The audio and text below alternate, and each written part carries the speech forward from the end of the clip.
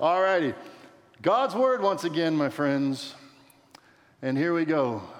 You have walked into a sermon series that is in Isaiah. We'll run for a number of weeks up until Advent. And so that will be for most of the month of November. And since there's a lot of Isaiah, we put forward a lot of Isaiah whenever we gather together. And thus, this morning, Isaiah chapter 56. This is God's Word. God's Word is holy. God's Word is infallible. God's Word is inspired by His Spirit. Give ear. Isaiah chapter 56, beginning at verse 1. Thus says the Lord, keep justice and do righteousness, for soon my salvation will come and my deliverance be revealed. Blessed is the man who does this, and the Son of Man who holds it fast, who keeps the Sabbath, not profaning it, and keeps his hand from doing any evil. Let not the foreigner who has joined himself to the Lord say, the Lord will surely separate me from his people. And let not the eunuch say, behold, I am a dry tree. For thus says the Lord, to the eunuchs who keep my Sabbaths, who choose the things that please me and hold fast my covenant, I will give in my house and within my walls a monument and a name better than sons and daughters. I will give them an everlasting name that shall not be cut off. And the foreigners who join themselves to the Lord, to minister to Him, to love the name of the Lord, and to be His servants. Everyone who keeps the Sabbath and does not profane it, and holds fast my covenant, these I will bring to my holy mountain, and make them joyful in my house of prayer. Their burnt offerings and their sacrifices will be accepted on my altar. For my house shall be called a house of prayer for all peoples. The Lord God, who gathers the outcasts of Israel, declares, I will gather yet others to him, besides those already gathered. All you beasts of the field come to devour, all you beasts in the forest. His watchmen are blind. They are all without knowledge. They are all silent dogs. They cannot bark, dreaming, lying down, loving to slumber. The dogs have a mighty appetite. They never have enough. But they are shepherds who have no understanding. They have all turned to their own way, each to his own gain, one and all. Come, they say, let me get wine. Let us fill ourselves with strong drink, and tomorrow will be like this day, great, beyond measure. And here ends the reading of God's Word, and may it be a blessing to His people. I promised you in the beginning that I am a clock watcher, and many of you will come to me afterward and say, don't do that, and I'm just doing it, and so you need to know that. And we're going to touch on three very important foundational somethings, and then we're going to be done for today, unless you come back at 11 o'clock, and then we'll keep going, but it'll be an awful lot like it is right now. Listen. We are familiar with flags. We understand the flags that fly. We understand why those flags are flown. We understand that there are principles and beliefs that go with that which these flags represent, whatever the flag is and wherever it flies. Again, like God speaks, not for no reason, so people fly flags. Again, not for no reason. It is to communicate something. This nation is one nation among many, and this nation, like other nations, also has a flag. And when we see the flag, it carries with it a good number of things that we ought to understand. principles, foundational beliefs, etc., etc., etc. So what we're going to be looking at here from God's Word is this repeated call to observe His Sabbath, and with it, doing justice and righteousness. So we're going to merge these two in just a moment, okay? I understand that I am speaking primarily to Americans, but I also know that I'm not speaking exclusively to Americans, and that's great. But because I'm speaking in general, mostly to Americans, we're going to apply then our flag to our understanding of, lo and behold, the Sabbath. And I think that I might be raising some tensions in here. Hopefully those will, if they are being raised, be put right back down quickly. But here's one time when our flag was raised, a rather noteworthy time. February 1945, 6 Marines on a hill in Iwo Jima. It is a photograph that still circulates. It is also a national monument that has been forged. It's in 3D. You can go see it. What was happening there? That was the Pacific War. They were, the 6 of them, no surprise, Americans. 3 of them didn't make it home. But it was very important in that moment to put this flag up. Why? Why were they doing this? Because the pay was great? Because somebody had forced them to do this? Or because there were things that they believed so deep down and that they wanted the whole world to know that they not only believed but would give their lives for, that it was important for this flag to go up at this time that would say there is a nation who believes in liberty and freedom. And it does exist. And there are resources that come into play and are being evidenced in this war right now. There are things that must be stood for. There are things that must be lived for. There are things that are A-OK to die for. All of this. You understand this. I don't need to draw this one out any further. You resonate with this. And so there it is.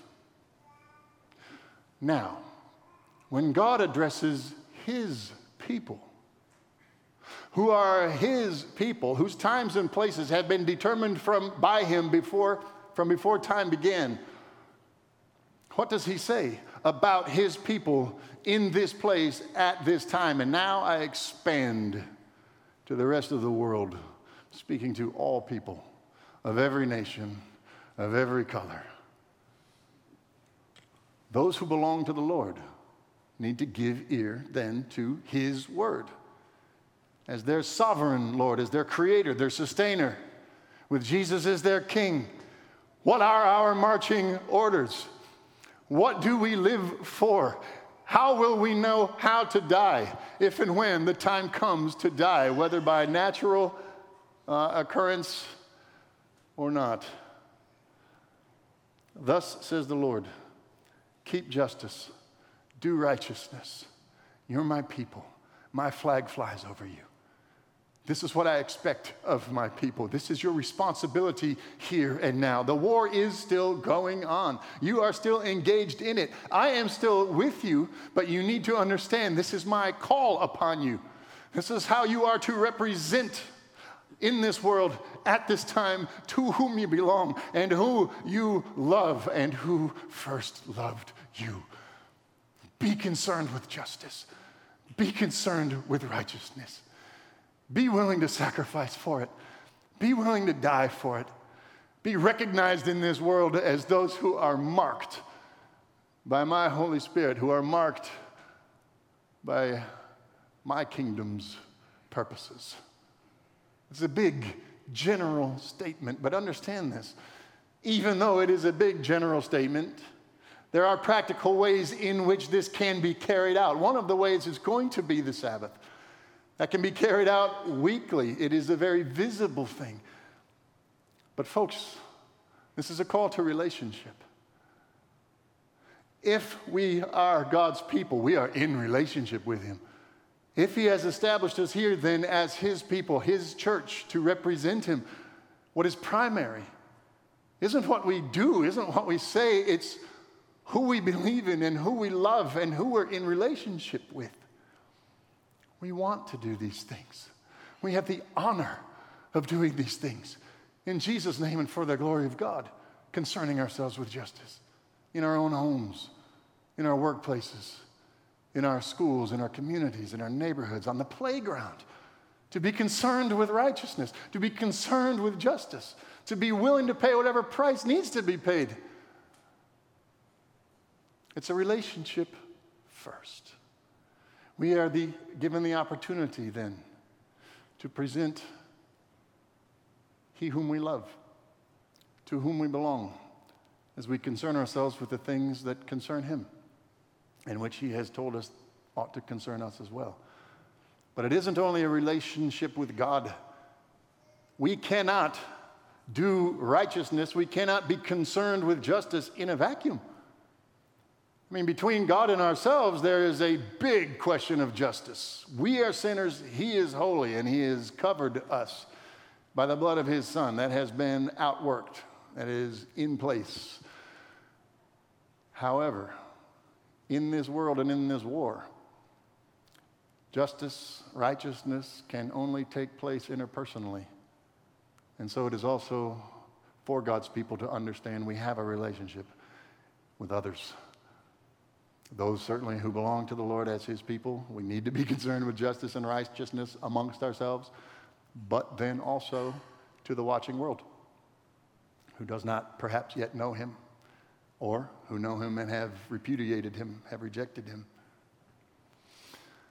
Now, what is this Sabbath that he is so concerned about? Verse 2, verse 4, verse 6. His people, eunuchs, foreigners. The commonality is Sabbath. There are other things there too, but we're focusing on the Sabbath, the Lord's Day. My friends, each and every time we gather to worship in Jesus' name on this earth until he comes again, we are those 6 Marines in his kingdom, and we are again planting that flag. That is as much for him and his glory as it is instructional to our own hearts. This is who we are. When we recite the Apostles' Creed, we do it together with one voice. This is who we are, and we must be reminded then of whose kingdom we belong, of whose kingdom we are a part, of whose kingdom we have the honor to represent with our very life, and we do this together. And so it isn't only for his glory, and it isn't only for us when we come together in Jesus' name regularly, but it's for the watching world. We will do this. We will sing these songs. We will proclaim these truths always about our Creator, about our Redeemer, about our King. We will not be silenced. We will preach from this book, and we will preach authoritatively. We will not pretend. We will not put forward pretense. We will not shift to that which might please ears. We will speak God's word. Why? Because he loves the world, and we are charged with doing this so that others might hear. If we are silent, who will speak? We're told in God's word that the rocks and the trees will do that. What a dishonor that would be to his people who would refuse to publicly praise him regularly. I will not have a tree speaking for me. I'll speak for myself. I will not have a rock speaking for me because I was silent, because I failed to speak of the one who gave his life for me, that I would be his, eternally established within the walls of his house, with a name that is eternal and cannot be taken away. Folks, this, and I'll speak for myself again, this is why I and my family always go to church when we're on vacation. Because this is we, the church. We have been given a charge, we have been given a command, and it is relationship. We have the loving opportunity to respond by gathering with the church wherever the church gathers and lifting our voice together. And honestly, it's a joy when on vacation to sit as an unknown and to join in with other Christians, knowing that we here in America and in South America and in Canada and in all of the nations are speaking with one voice of him to whom we belong and who has purchased us with the blood of his own Son for his own glory and forever and ever. So please understand, and when the opportunity arises on a weekly basis for you to plant your flag, indeed, by coming and gathering in voice, by proclaiming that which is true in word and in song and in creed, and then in the rest of life, wherever the Lord has put you, being concerned with righteousness and justice, this is befitting of the people of God. This is how the people of God are to be recognized and recognizable. He has gone before us, he is with us, and he is going before us. And we will not fear, though the mountains fall into the heart of the sea. Now, that was one. Number two is this, verse 8. The Lord God, again, it is the Lord God who's speaking here. He doesn't speak for the sake of speaking, and he is owning this one. The Lord God who gathers the outcasts of Israel declares, I will gather yet others to him, besides those already gathered. What does that tell us? He is gathering. We have been gathered. There are those who he is yet gathering. If what is true of our most avowed enemy, that salvation could extend to that one or those ones, that same salvation that has extended to include us, and we know the depth of sin and death that we were plunged into that he has saved us from. If that can be true of them and for them, and if we have an opportunity to participate by observing the Sabbath and being concerned with righteousness and justice, then praise the Lord. His mission is still underway, and we are still on it, and he is still gathering then others. And to whom and through whom is he gathering them? Well, the very same one to whom and through whom he has gathered us. And I'm speaking to the Christians right now exclusively, even as God's call goes out to those who might not yet have professed faith in that risen Lord, Jesus Christ. There is only one. And it is to his words that I turn now in John chapter 10. And Jesus says this about Jesus. Verse 15, just as the Father knows me and I know the Father, and I lay down my life for the sheep. And I have other sheep that are not of this fold. I must bring them also, and they will listen to my voice. So there will be one flock, one shepherd. For this reason the Father loves me, because I lay down my life, that I may take it up again. And so let me bring our attention to another hill, and that would be Calvary. And there was erected there not a flag, but a cross. And the one who is here speaking, when he spoke these words, was on his way there. Why? So that God could then gather to himself his people, including the foreigner, including the eunuch who formerly were not allowed to be in his temple. They are gathered to him. They're established in his house. This is the work of Jesus, whose voice is still going out. And for those who would hear his voice, may there be a response, and may it be a great one, not only in the life of that one who would respond and recognize him as King and Lord eternally, forever and ever, Savior. But may the church also see and understand that God is also still gathering those who are now lost, but are to be found, and once found are to be his, and therefore ours, as brothers and sisters forever and ever, which will again elicit praise from God's people. And all glory and honor returns to him, and we get to participate in that on any given Sabbath, on any given day, and certainly eternally together with him who sits upon the throne. So we'll finish in Revelation with our eyes now going from the cross, that standard that tells us who we are, whose we are, how and why we are who we are, how and why we are whose we are forever and ever, and in whose name we are going forward in this world at this time and tomorrow and Tuesday. There is one who sits on the throne now and tomorrow and Tuesday. And Christian, you belong to him.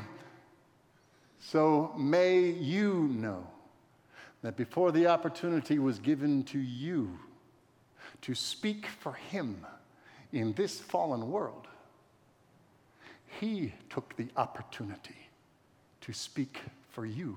And he will speak for you again from his throne before all of heaven and earth, before all of creation. He will speak for you. He has spoken for you by his blood. You are unassailable. You are unshakable because you belong to him who is unassailable and unshakable. And that's true right now. And so may we, as we close worship, continue to worship for just a little while, understand that we are joining in with the worship that is already underway and will continue forever. Then I looked, Revelation chapter 5. And I heard around the throne and the living creatures and the elders the voice of many angels, numbering myriads of myriads and thousands of thousands, saying with a loud voice, "Worthy is the Lamb who was slain to receive power and wealth and wisdom and might and honor and glory and blessing." And I heard every creature in heaven and on earth and under the earth and in the sea and all that is in them saying, "To him who sits on the throne and to the Lamb be blessing and honor and glory and might forever and ever. Amen." Pray with me. Father, may we by your Spirit, established as your people by Christ's blood, proclaim your goodness, your righteousness, your justice, now and forever. Understanding that your goodness, your righteousness, your justice has been met on our behalf on Christ's cross. Father, it is to you that we belong, body, mind, soul, spirit. Make use of us, each one. Make use of us, the singular church. And your greatness would be known, that Jesus' name would be proclaimed, and that your gathering would continue. And Lord, if it would be your will, that we would see it. Father, bless. Bless your people. Bless this world that you love. This nation that we are responsible for at this time.